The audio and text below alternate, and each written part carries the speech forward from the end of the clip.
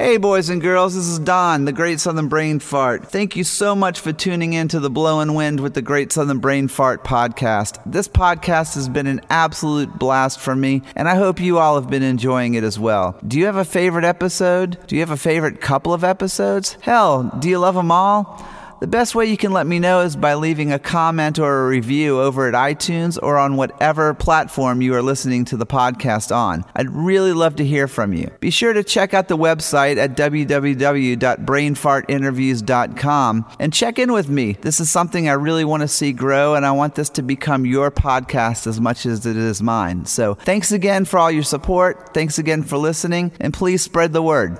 Well, hey there, boys and girls. Welcome to episode 18 of Blowin' Wind with the Great Southern Brain Fart. For nearly 3 decades, Thomas O'Keefe was known in the North Carolina Triangle area as the basis for punk rock legends Anti-Scene. When Thomas decided to put the bass down for just a little bit, his life took him in a totally different direction. Currently out on the road as the tour manager for Weezer, Thomas also rode along with the band Train on their rise to stardom, helping to guide their way. But before any of that, Thomas cut his teeth working as tour manager with one of the most impossible bands on the planet to work with, Whiskeytown. In 2018, Thomas released his book, Waiting to Derail, Ryan Adams and Whiskeytown, alt country's brilliant wreck, which documented his long, tumultuous journey as the road manager and even at times babysitter for alt country darling Ryan Adams. So without further ado, let's get to it and welcome Thomas to Blowin' Wind with the Great Southern Brain Fart.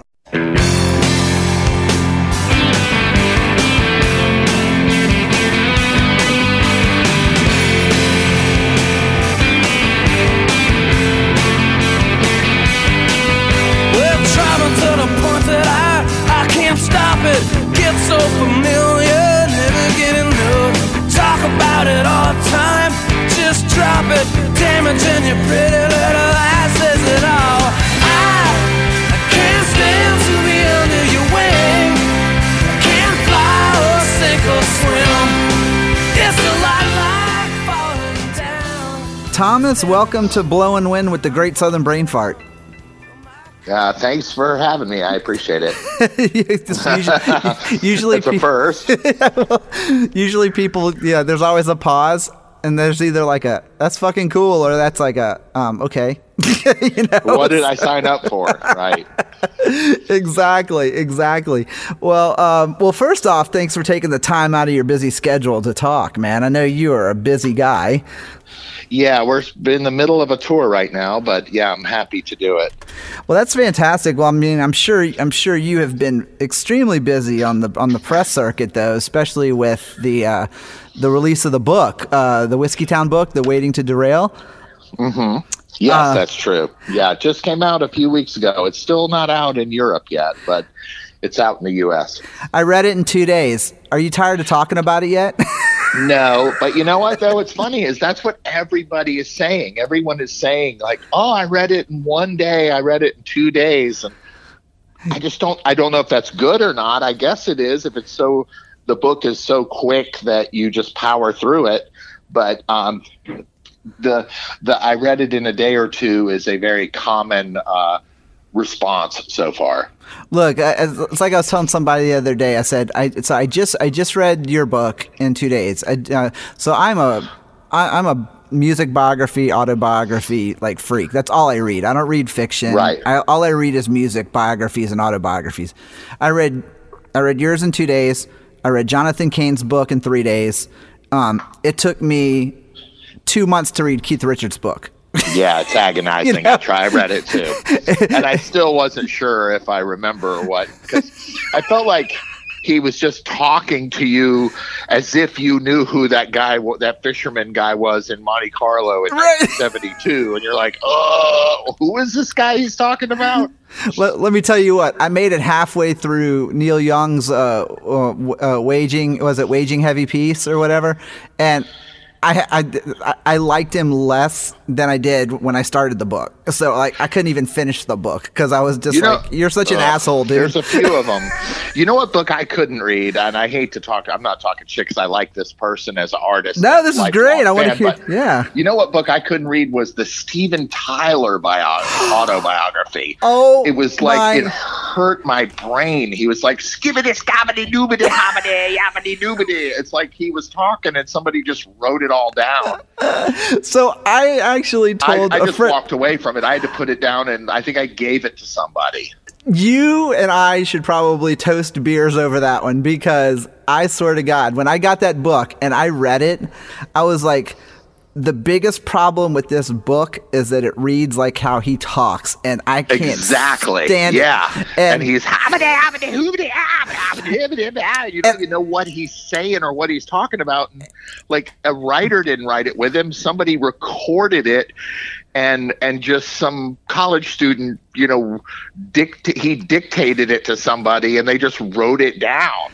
So you know who did that? So Lon Friend, who I don't know who that is. So he was the editor for Rip magazine back in the day, and he was on Headbangers Ball. Like, he had a little spot on it, like basically like sat with Steven Tyler for like months with a recorder and just recorded him talking.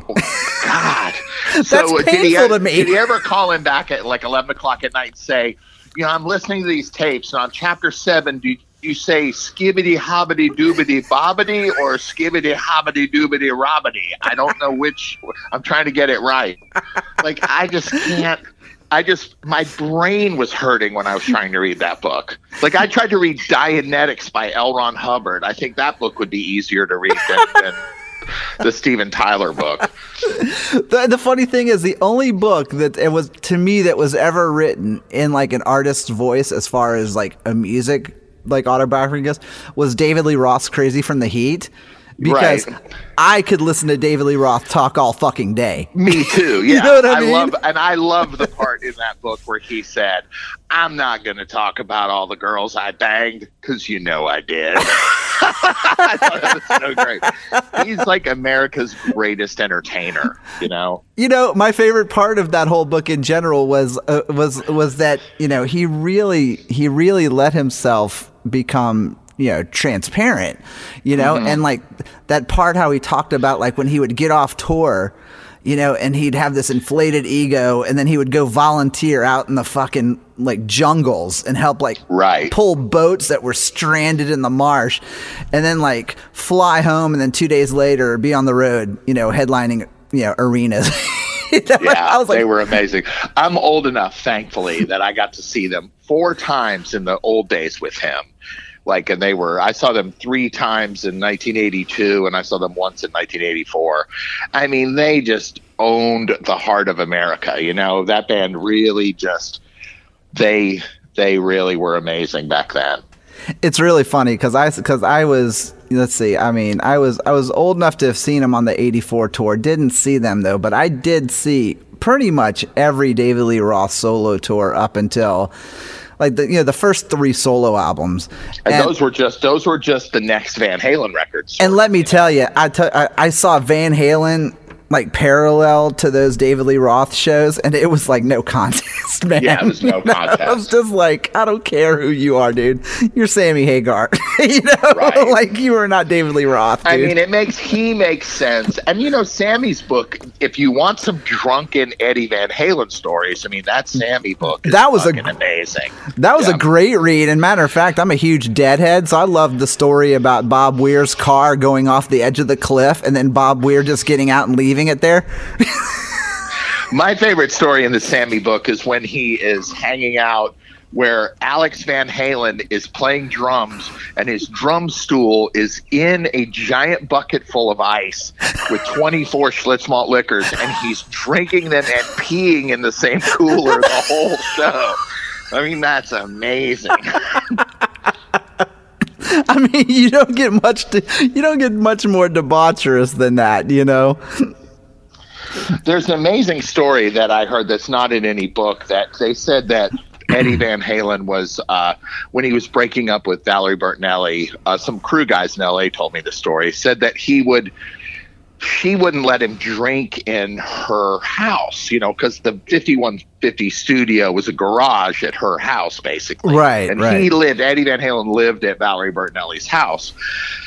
And she wouldn't let him drink at the house anymore. So rather than go to a bar like you or I might do, he would get on like a Honda 50 scooter, with no helmet and no license plate and ride down the bottom of the hill and go to the Ralph's right across from the Sportsman's Lodge and buy a 12-pack of Schlitz malt liquor and sit out at the loading dock and drink it.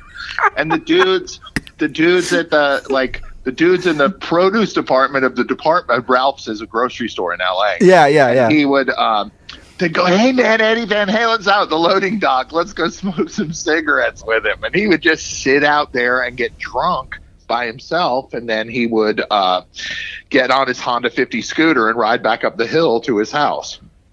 That's hilarious. Boy, talk about that's about like, I live in Atlanta, and like I remember back in the day when Collective Soul had just broken big, seeing those guys drinking out in the parking lot of a Kroger and just thinking like, fucking losers, Right. Like, well, they all, I mean, in that Sammy book, he talks about how, when he gets the call to be in Van Halen, like he's a foodie and he's collecting wine and he's driving a Ferrari and he's like doing all these like rich guy hobbies. And then he goes to Eddie Van Halen's house and he goes, "Are you hungry?" And he like microwaves a hot dog and washes it down with a 18-ounce Schlitz malt liquor and goes, "All right, let's get back to work." It's like Eddie Van Halen's like the wealthiest homeless guy Well, see, here's what the problem though. I think that we all equate wealth with intelligence. Right. And they don't always go hand in hand. You know what I mean? I know a rock star who will remain nameless, and he's not the ones I'm traveling with now, from a long time ago. Okay. I know a guy who has bologna in a Sub-Z refrigerator. Now, and he's probably the only dude in the world that has bologna in a Sub-Z refrigerator. That is fantastic. And the sad thing about it is I can probably think of like at least 5 that one of them would probably be Tommy Lee, but yeah, it could be, bro. Yeah, I did a whole tour with him. I have 100 great stories about him. He's exactly the dude that you think he is. This is amazing because, so like I said, I live in Atlanta, but I moved to Concord, North Carolina in 99. My girlfriend at the time, who's now my wife, and we had moved there with the expectation of being there for a year because she wanted to do AmeriCorps. And we ended up staying for about four years. And of course, when I first moved to North Carolina, coming from Atlanta, it's so weird how, it's like once you get into North Carolina, you get that kind of that triangle, like, the Charlotte, the Raleigh, the Chapel Hill, Durham, all that kind of scene, you know what I mean? And it was so far removed from the Atlanta scene, but then when we moved to North Carolina, I just remember like the 4 bands that I heard was like everyone was like, dude, Antecine, Whiskey Town, $2 Pistols, and Trailer Bride. Those were like the 4 bands that everyone was like, dude, have you heard those? And I was like, I've never heard any of these fucking bands, And so like the fact that they were just kind of like staples of North Carolina music. How did you go from being that to managing, like, how'd you go from being the bass player in Antecine to managing an alt country band? Like, well, that had to be a shock in the system. I think there was a major, to speak what you're talking about, I think there was a major competition between the Charlotte scene and the Triangle, Chapel Hill, Raleigh, Durham scene. I still think that exists today. I mean, I was a witness to it when we moved to Chapel Hill. Oh yeah. Well, I mean, there's a whole snobbery of people. And listen, I love Raleigh. I lived there for 18 years. It's a great place. I have nothing against it, but there's definitely definitely a snobbery with, oh, they're from Charlotte. Ugh, like Charlotte are all rednecks, hillbillies, and we're smart because Carolina, Duke, and NC State are here, So, and there was definitely a snobbery between the bands. And quite honestly, Anti-Scene has been around for 35 years. We're doing the 35th anniversary show in October in Charlotte. And we always did terrible in Raleigh, Durham, Chapel Hill when we would play there. We could play in Munich and have more people show up in Munich than we would in Raleigh. It's true. And also, I think some of the bands from the Triangle, in those days, they still don't do that well in Charlotte. So there's definitely this us against them sort of vibe. And I think, even though I've lived in both towns, I have to believe that a lot of it stems from the indie rock snobbery of Chapel Hill and Raleigh, Durham.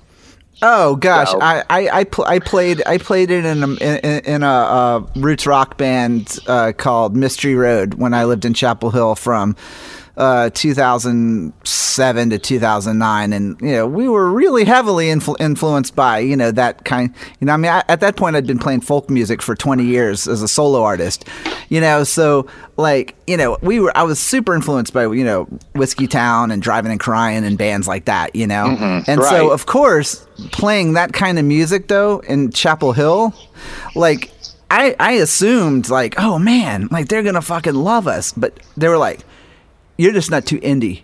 You're not indie enough. You know what Right. I mean? Yeah. And one of them even said, you guys sound too Georgia. Right. Yeah. They could be really snobs. But I mean, to answer your question though, what happened was I played in Anti-Scene. I was at the very first show 35 years ago this fall, and I was in the band. I know I played the 5-year anniversary show, so I joined the band over 30 years ago, and I was in until 95, and I quit, and I started tour managing a band called Luster, which was essentially a spin-off band from Anti-Scene. Right. And a band that I was almost the bass player of, but thank goodness I ended up being their tour manager instead, because here I am 22 years later, I still have a job. But so I ended up tour managing Luster, and of course they were one of the 90s, the second wave of grunge rock, when the labels just ran around and signed to every alternative rock band they could find, no matter how long they had been around. Right. So Luster inevitably failed and sold hardly any records at all. And so then I started looking for another job, and your second job's the hard one to find.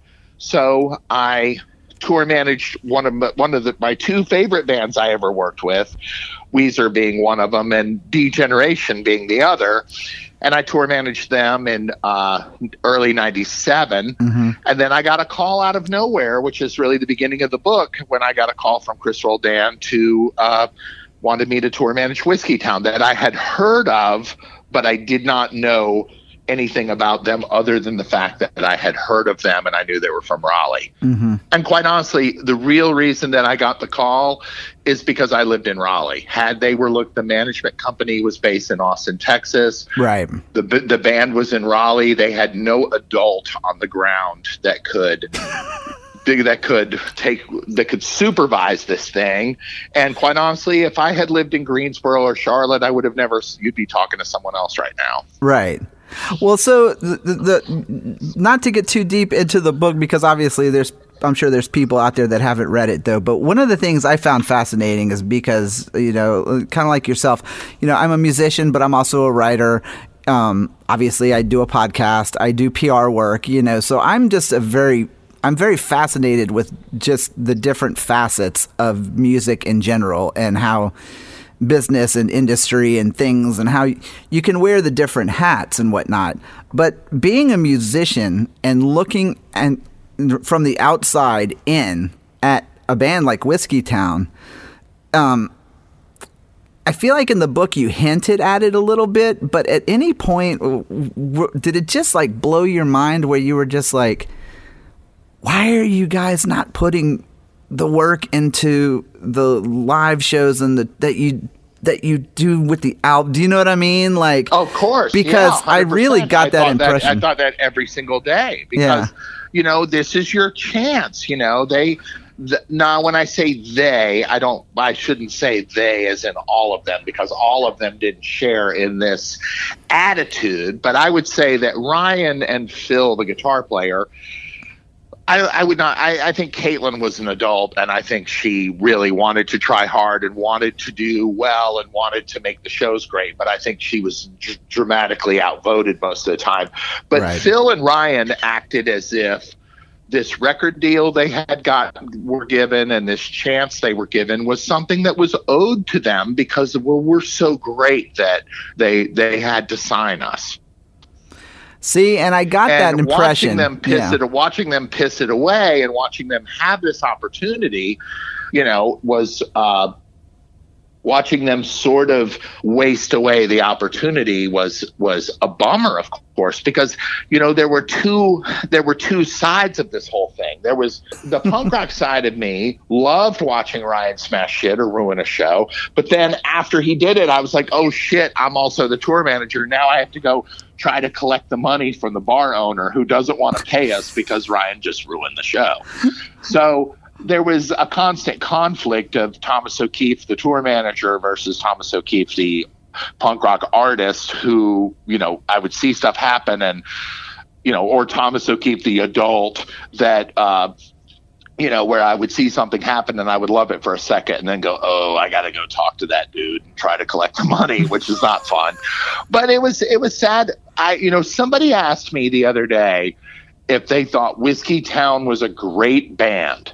And I said, no, they were not. Whiskey Town was not a great band.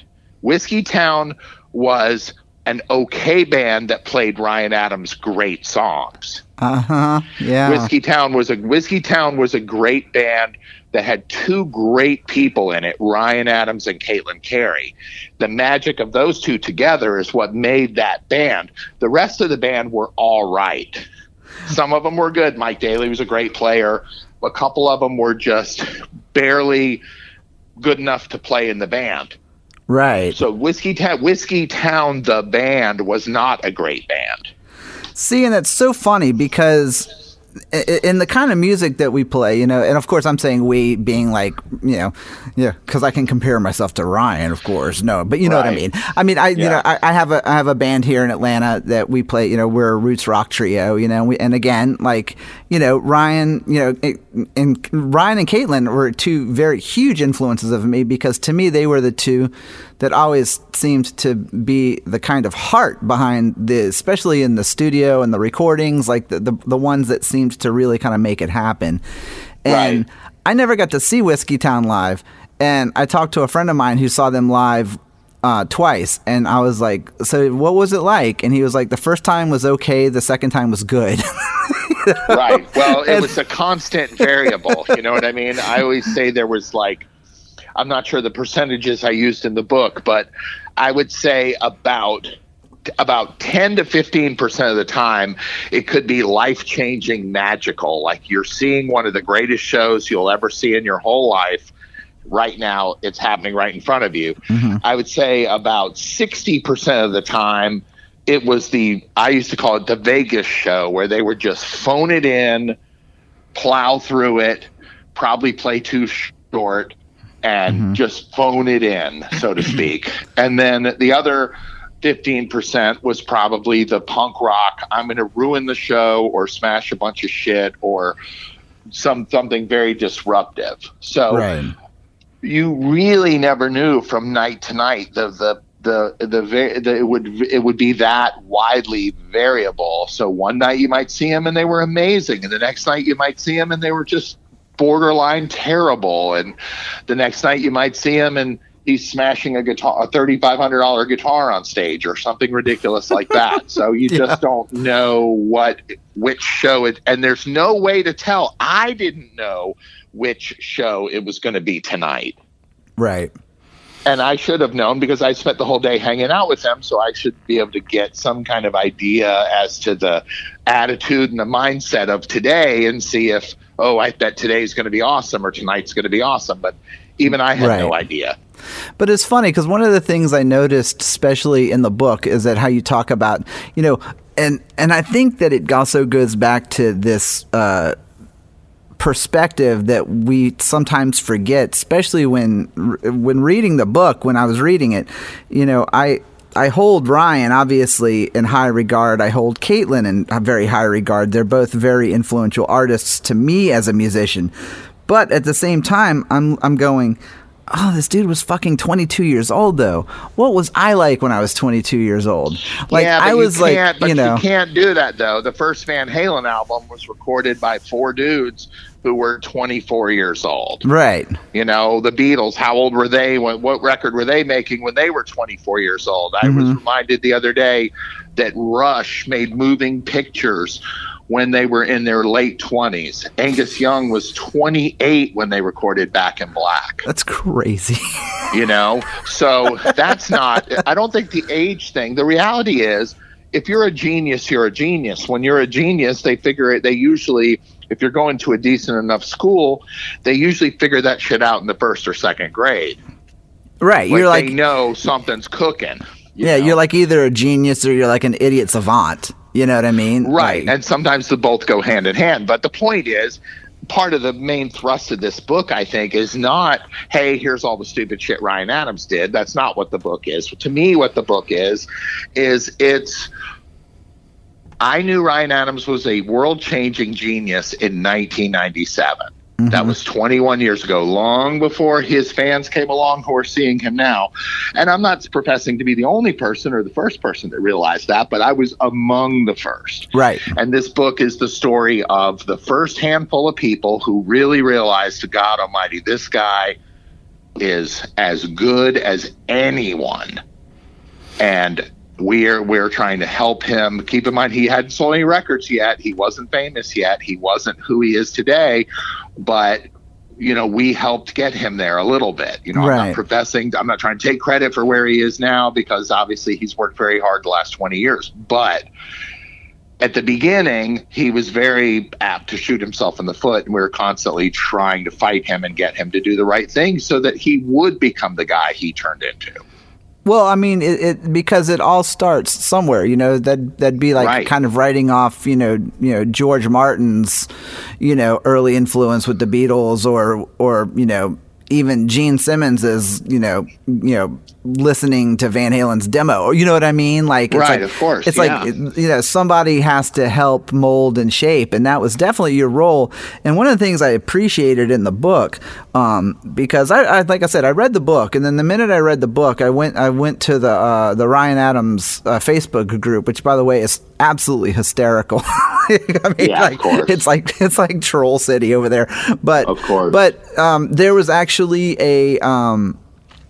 a post that was specifically about the book. And one of the things I was actually quite surprised to see was that a lot of people took that. I don't know how much you engaged with that, but they had some really great things to say about the book, in the sense that, like, some people were like, oh, this is no new news. We all knew Ryan was an immature little shit or whatever, da-da-da-da.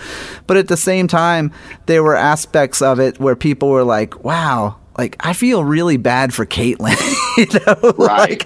Like when I finished that book, I think I felt worse for her than I felt for any of them, because I was just like, because she had this one great quote in the book, and I wrote it down, and it was, we toured hard and played hard, but didn't work hard. Yeah. And I always thought that was interesting. And at any point, did Caitlin ever try to step up and take some sort of a larger role in saying, hey, get your shit together? Or was she just kind of like you kind of painted her at times as the big sister who kind of just, like, while they all fought, she sat in the corner, read the book. You know what I mean? Well, I mean, I think that she constantly tried to get them to do better. I think she constantly, but she was outnumbered, you know what I mean? I just think that I think that she wanted to do better shows. And I think Mike Daly, who was our keyboard player, multi-instrumental dude, right? I think he was a musician's musician. He he was more of a pro than, I really tried to make the point in the book that even though I was the big brother guy, even though I was the guy who got hired to teach these guys, I was only a year or two ahead of them. Right. I was a moron too. You know what I mean? So I was never in a million years trying to profess that I knew what the hell I was doing back then. I just knew what the hell I was doing a little bit more than they did. But Yeah. no, I think Caitlin constantly worked hard to push the situation further, but of course, I mean, she was just outnumbered, I think. Mm-hmm. Because I really did get that kind of image, because she's such a prolific artist in her own right. Right. That it almost seemed painful that, she was Ryan's Emmy Lou. You know what I mean? Of course, yeah, 100%. And there was obviously a connection with those two, and there was obviously a love between those two that they shared. That she was pretty much the static member. Like, she was the one that was always going to be there. Me and her and Ryan were the only ones who did the whole thing. Right, and so I think it was one of those things to look on how it went down, and just to think like, wow, like, what could have been.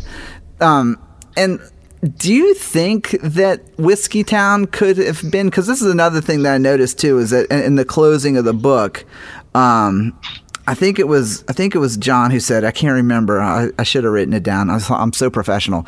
Someone said that they believed that if Pneumonia had came out in 99 like it was supposed to, that there would still be a Whiskeytown. Do you believe that, or do you think... No, not at all. Because Ryan was already... This was there's a scene in the book where me and Ryan are in Nashville after a show late one night at a Waffle House. And right. We're hanging out, and he asked me a very direct, serious question, which was very out of character for him. And he goes, he was sitting in the booth late at night, like 2:30 in the morning, waiting for our eggs or whatever to come. And he said, he just looked at me and goes, "Man, what do you think's going to happen to me?" Being very serious. I remember that part. Yeah. And so I feel like, and I told him, I said, I feel like Whiskeytown is your first band, and I feel like, it's Mud Crunch and you're Tom Petty, and I think you're going to go on to do great things and have a career probably your entire life, which of course I still believe that today, and his situation has proven me correct. But so I wasn't surprised by that. But no, I don't think for a minute that, because Whiskeytown the band really the Whiskeytown the band was the original band that I took out on the RV tour, and then it turned into another band, and it turned into another band, it turned into another band, and it was really just Ryan, Caitlin, Mike Daly, and whoever else was in it. Mm-hmm. So it was never really a band, it was really just the three of them at that point.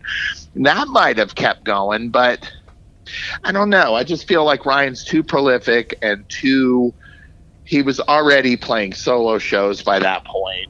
And so I don't think it would have lasted. So you and Ryan had a very tight relationship, obviously, because he felt like he could really open up to you. His lack of interest in the book, of course, has been met with a lot of speculation, especially on the forums and on the Facebook groups where they were, people just kind of speculate like, oh, Ryan doesn't want to relive his 20s. He's always an artist that's looking forward, whatever. Obviously, I'm not asking this to like stir anything up, but was there any indication from him or why you think that he chose to not be involved with this aspect of it at all? Oh, I knew that he wasn't going to be. Mm-hmm. I mean, the reality is this. Here's the real truth. About 11 years ago, there was a rock critic guy from Raleigh, North Carolina, who was kind of like a Ryan super fan. He really kind of worshipped everything he did and kind of wrote for No Depression and wrote for some things. And he decided he was going to write a book about Whiskeytown. So he called Ryan first and said, "Hey, Ryan, I'm writing a book about Whiskeytown. I want to talk to you. And then Ryan, this happened in either 2007 or 2008. I can't remember. But I remember where I was when I got the call. And Ryan called me and goes, hey, man, this guy's writing a book. Don't talk to him. And I said, Ryan, I'm not going to talk to him. I have no plans of talking to him because I'm going to write a book myself someday. And Ryan said, well, that's cool. I'm not afraid of your book. And I said, well, dude, you shouldn't be afraid of my book. I'm not throwing you under the bus, but this is an important story. I mean, the truth is, I saw Whiskey Town more times than any other person on the planet Earth. Mm-hmm. No one else can say that. I saw them 174 times. Jesus. You're lucky if you meet somebody that saw them 5 or 10 times. Exactly. Right. So I'm the person to tell this story because I'm the person who lived it. I'm the person that has a flawless memory, and I remembered it all, So that's it. So what happened was Ryan called everybody and said, don't talk to this guy. Don't talk to this guy. And that guy wrote the book, and he definitely covered a wide period. He is a little loose and fast with a few facts, but overall, I think it's a good overview book of the whole thing. But what his book was missing was the reality of being out on the road. So I wrote my book and I spoke to every single person. Then I called Ryan last, knowing that he would say no because he doesn't want to be a part of anything like that. Mm-hmm. So Ryan has nothing to be afraid of, but the truth is, this book is just as much about me as it is about him. It's my story too, and he doesn't get to tell me that it's cool for me to do it, and then I work 3 years on it, and then he's going to whine about it. Right. And the truth is, he's not really publicly. What he's doing is he's not saying anything about it because. Right. If he says anything about it, the book will sell. And the reality is I'm donating all the money from the book to a charity in Raleigh anyway. So what charity, by the way, so that way people know? Interact. It's a women's and family domestic violence shelter in downtown Raleigh. It's the only awesome. One in Wake County. That is amazing, dude. That is so cool. That's very commendable. I didn't even realize that.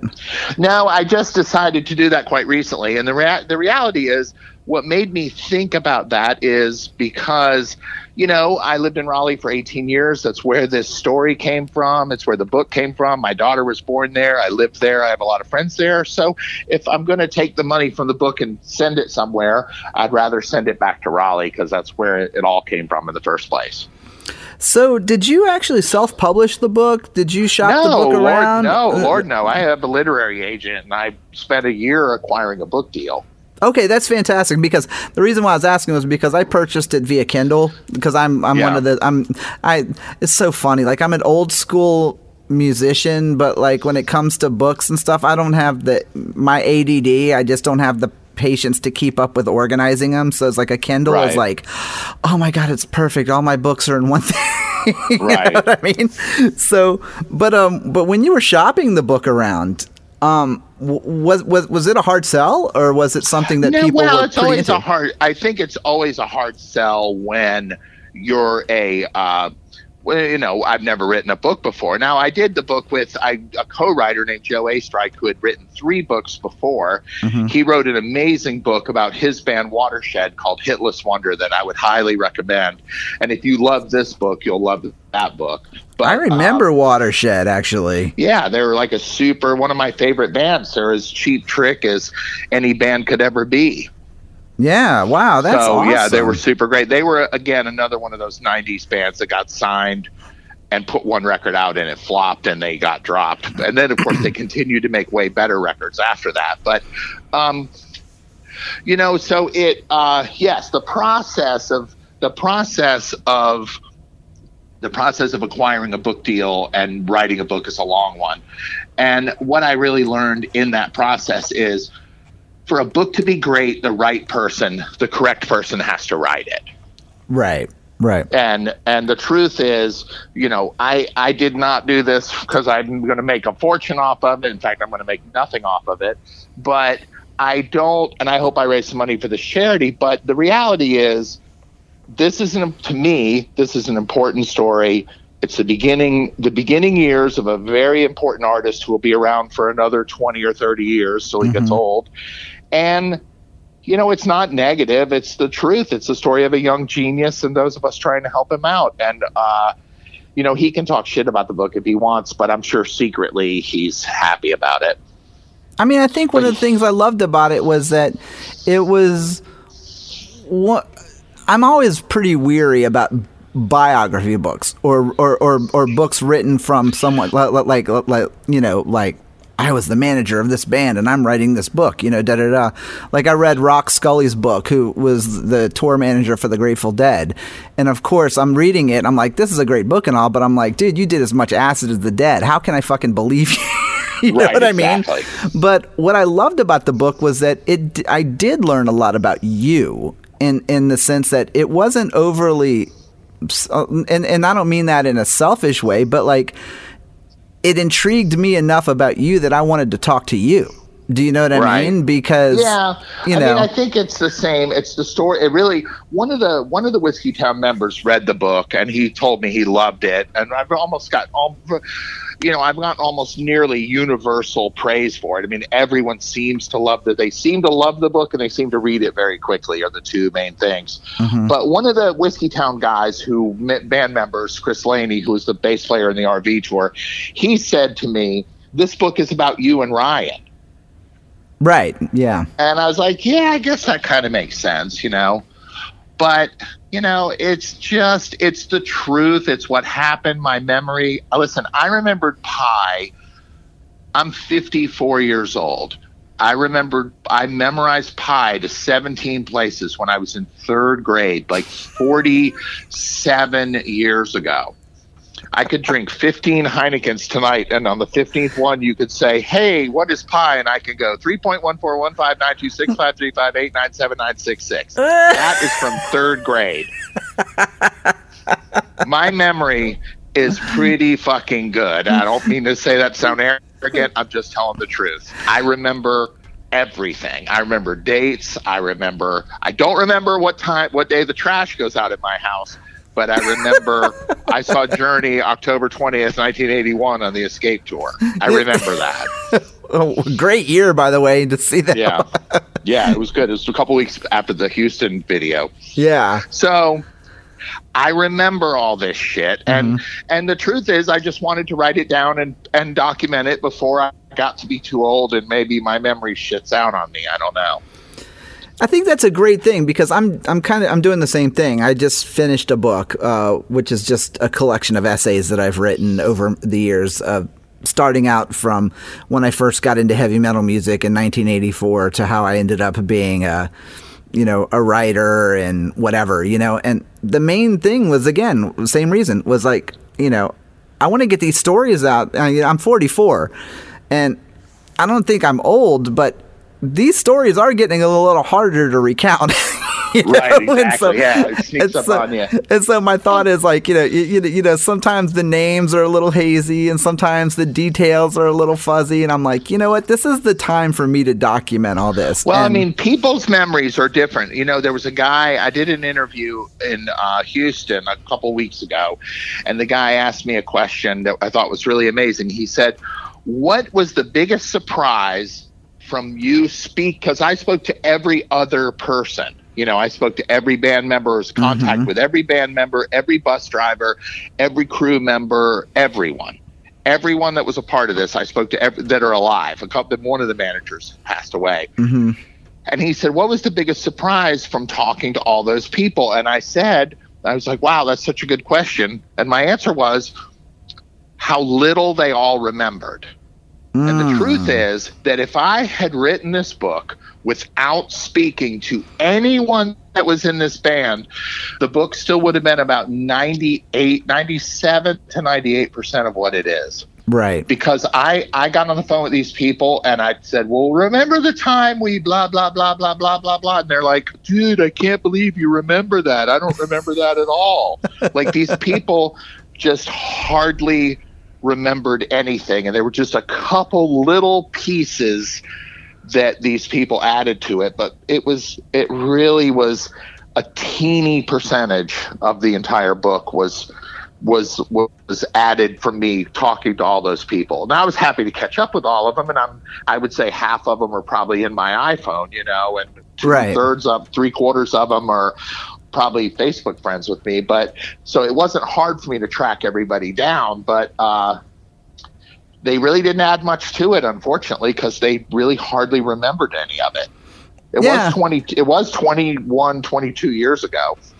Yeah, and it's funny because you know, one of the things I also loved about the book was that you had it almost seemed like you had the foresight and the responsibility to kind of maintain some form of a sober mentality. You know, I mean, I'm sure you had your fun, but at the same time, like it was a very sobering read for me, if that makes sense, because like I said, the difference between reading like your book, say like Rock Scully's book, where Rock Scully was just like, oh man, me and Garcia ate like 3 times of acid, and I think I remember him doing this, whereas you were like, Ryan and I were sitting in a Waffle House and he told me this, you know what I mean? And to me, that was what made this book so special for me, because again, you know, I consider myself a huge fan. I'm a mega fan of all my bands that I love. You know, when I love a band, I want everything. I want the bootlegs, I want the books, I want everything. And so getting to read this book was really an eye-opening experience for me into his world, because you know, where I feel like it was very easy to write him off as, you know, being a brat and being, you know, whatever. It's like, you know what? He kind of was a brat. He kind of was like a punk. And he, you know, he kind of had this identity crisis at times of like what he wanted out of his position in music, you know, and it seemed like that he never really achieved that, you know? Well, I mean, the one thing that I would always remember is that, or I would always consider, is that in his defense, a substantial amount of time that he was a fucking brat, right?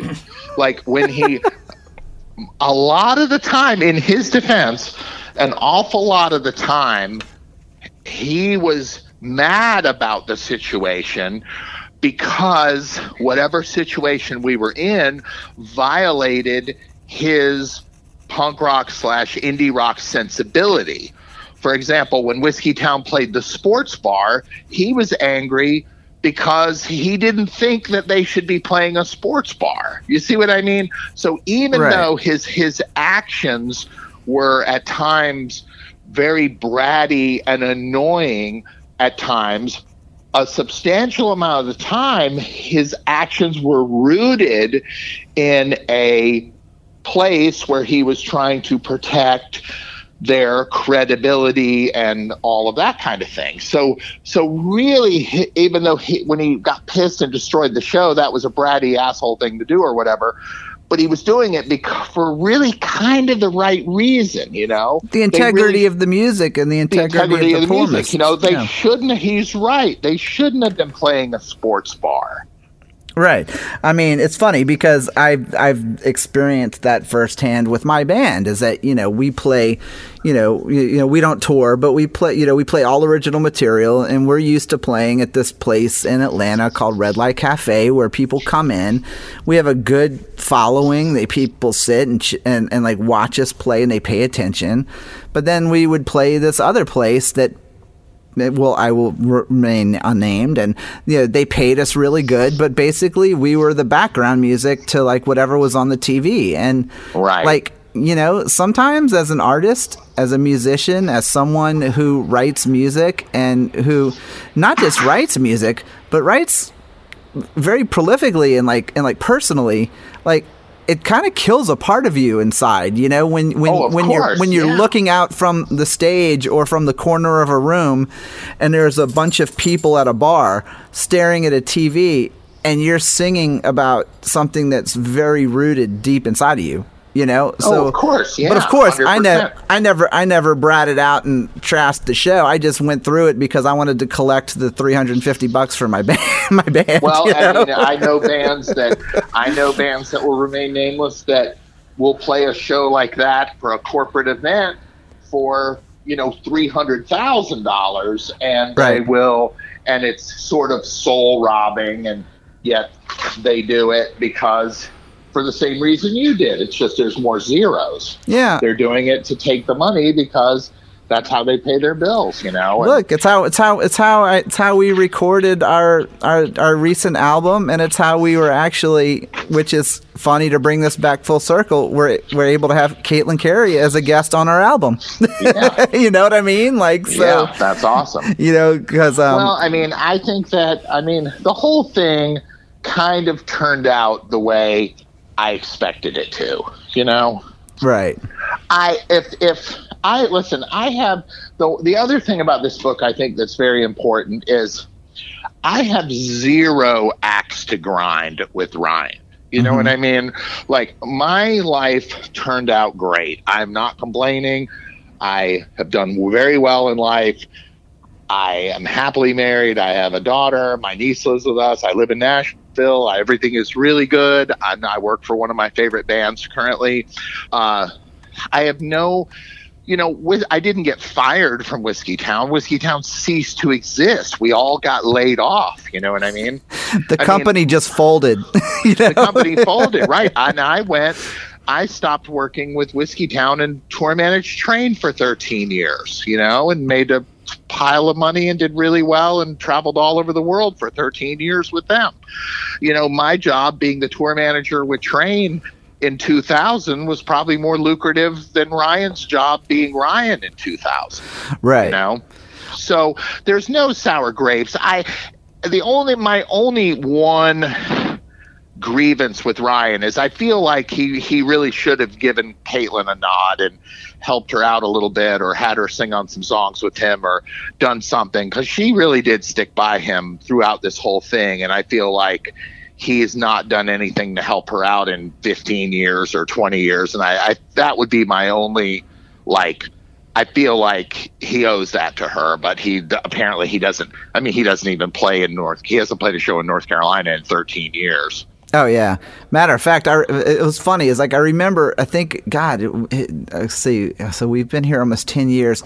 Maybe it was like 10 or 11, maybe 12 years ago or something like that. There was like a false kind of start, like pseudo Whiskey Town reunion where him and Caitlin did like a set together at Slim's or something. I'm talking about that. And they played, the last time Ryan played in North Carolina was in Raleigh in 2005. He played the Performing Arts Center, whatever that big place is in downtown. Right. And I think Caitlin did a couple songs with him, and then maybe afterwards they went and played at Slim's. That's what it was. I was out of town that day. I didn't see it.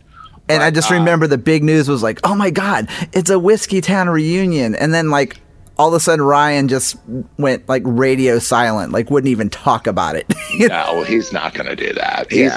The thing about Ryan is that he never looks back. He's always looking forward. Every album cycle, at the end of the album cycle, he's like, this band sucks. I'm going to go make a better record, because he's a constant, songs are just landing in his head constantly, and he has to continue to write and continue to churn out records one after another. So that's what he's going to do. Yeah. I'm not surprised in any way how his career turned out, because it is what I expect. Now, granted, maybe I didn't expect that it would take 20 years for it to slow boil into what it is now, but he definitely, his career turned out the way I expected it to. Well, so before we close out, I want to talk a little more about you, in the sense that you, like you said, you basically went from managing Whiskey Town to, like, you did Train, you're currently working with Weezer. Yes, that's correct. And so what did you take from your experience with Whiskey Town going into a band like working with Train, who I've had the pleasure of meeting many years ago, and they were like the nicest guys on the planet, and from what I met of them, but like, what did you take away from the Whiskey Town experience when you went into these other artists as a management? Probably patience, maybe. I don't know. I think thankfulness, appreciation for their punctuality. You know, there's a story in the book where when I first started with Train, our lobby call was like 5:30 in the morning, and I came down at like 5:32, and they were all sitting there waiting for me, looking at their watches, like, where have you been? They beat you there. Right. Like, I'm like, who are these people? I mean, the jammer, Jimmy Stafford, the bald-headed guy, and Train, the guitar player, I honestly don't think he was late one time in the 13 years I worked with them. Mm-hmm. I really don't think he was. I can't, and I would remember that. So, I mean, I appreciate, you know, the thing is with Train, with my relationship with Train was, it certainly at the time was not my music. They were very hippie. I thought they were a little bit hippy dippy, a little roots rocky, a little, you know, that kind of thing. And I certainly was, you know, a dude that loved rock and roll and punk rock and the Ramones and Kiss and Cheap Trick and the Darkness and all that kind of stuff. Right. And Weezer. But the truth is, those guys are still this day very, very good at what they do. The singer is just a world-class singer and a world-class, you know, sort of a workaholic. And they were very determined, and their determination was you know, you would really it was inspiring, you know. So even though, and they were very good at what they did. Those first records, I think all the records I did with Train, I think they're all great records. It's not, I don't ride around my car and listen to it, but I appreciate it and understand what it is. And we worked very hard, and we made that band sell a shitload of records, and then a couple records stiffed, and we worked even harder in 2009 through 2011 to take it from almost being over to building it all the way back up and making it bigger than it was. So I'm very, very proud of even though I don't work with them anymore and I quit in 2012, I'm very proud of my work I did with them. They're my brothers. I spent the last 10, you know, I spent 13 years with them. I have a tremendous amount of memories, and I'm still friends with all of them. That's awesome. It's so funny because I actually saw Train. I've seen Train probably 5 times. I saw them twice on the first tour. Once was at Variety Playhouse with Angie Aparo back in and then when I was living in Charlotte, or in Concord, I won a radio contest where I got to go meet them and hang out. It was right after Drops of Jupiter came out, and they played. Where was that? Tremont Music Hall with Five for Fighting. And I was there that night. So I'm thinking to myself, like, God, how many times did I cross paths with you at some point? You did that day for sure. You did that day 100% for sure. Thomas, this was a great chat, man. I really appreciate you talking to me and letting me get to know you more. And you're a great guy, man. I really enjoyed this. Well, thanks. I appreciate it, and I appreciate your questions. And you know, hopefully we'll raise some money for Interact in Raleigh and hopefully sell some books, and we'll see how it goes. It should be great. But everybody, I think this book is, I mean, it's obviously a must for anyone who's a fan of Ryan or that kind of music. But I think it's also a great book for anybody that reads every rock bio, because I feel like it stands up with all the other ones. I absolutely agree, and it's not Steven Tyler's book. No. Skibbity hobbity doobity bobbity.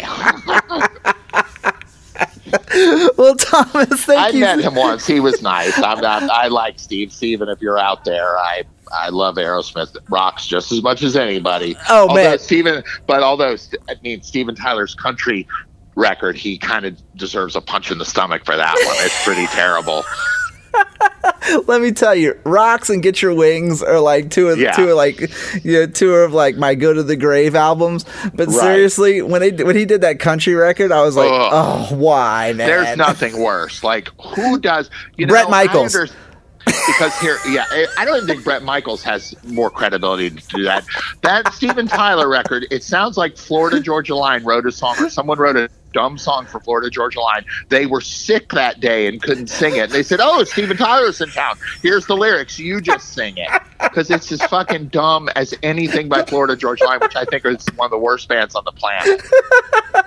If God said, "You can kill them and I won't tell on you," I would probably do it. Like, they're the worst. It's actually funny. A friend of mine just today on Facebook, we've been playing this game about if we could banish certain artists and people to an island that were full of landmines, who would it be? And we were like Pitbull, Kesha, and all that they were one of them. Yeah, if you sent Florida Georgia Line, somehow got rid of them, they'd put a statue of you in front of the Rock and Roll Hall of Fame. They're the worst. And I'm sure they're nice guys. One of them lives not far from me, but that music is just it's so bad that it's offensive. Oh, it's so, I mean, it's very rare that, like, as a musician, because I'm a musician myself, and you're a musician, and that being a musician, sometimes we have to just kind of say, we have to just say, it's your thing. It's not really for me, so it's cool. Right. But man, then there's times with that where you're just like, man, that is like toilet water. It's worse. It's worse. Yeah, it's the worst. I'm hard pressed to think of anything that it just offends me. I just can't. Sometimes I'll turn that station on in the car just to try to see if I can listen to it. And I just, it's almost like being raped. And I mean, it's just like, like my wife said to me one time, why don't you work for some country band? Because I'm out with Weezer right now and we're gone for like 5 or 6 weeks. Right. In Nashville, when they tour, they go out of town on the weekends and you come home every Monday and you leave on Thursday and you come home on Monday and you leave on Thursday, come home on Monday. So you're home every week. You're only gone on the weekends. And she goes, well, why don't you go work for one of those bands? I was like, because I would have to listen to that shit. All day. All day. Like sound check the show. And the reality is, I told her, I said, I'm not here. I wasn't put on earth to help that shit. I'm here to stop that shit. I don't want to spend one moment of whatever my life is to help something. You know what? Working for Florida Georgia Line is like working at the dog pound, putting down dogs. Like, it sucks. Like, your job sucks. That is, I mean, like, I mean, actually, to be honest, like, I feel like that would probably be the job that they would send. You know how, like, whenever fast food employees are late, they're the ones that have to go stand out on the street and hold the sign. Like, right. that should be where they send all shitty tour managers and that, like, right. And like industry people. It's like, how do we punish them? 6 weeks on the road with Florida Georgia Line. Like, you're not really doing God's work. You know what I mean? No, not at all. I would never spend a minute working for, I'm sure they're nice guys. I have mutual friends with them, whatever, but look, they're really. I say this all the time. I was like, you know what? I am friends with a lot of musicians who are in shitty bands. I'm friends with a lot of musicians who think my band sucks. It's totally fine. You know what I mean? Like, you don't have to like someone's band to, like, think that they're an okay person, but man, of course not, right? Like, you got to draw the line somewhere. Well, Thomas, you've been a blast to talk to, man. Thank you so much for doing this. You're very welcome.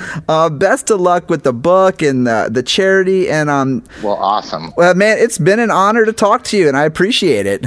All right, man. Thanks so much. I appreciate it too. All right, Thomas. Thanks a lot.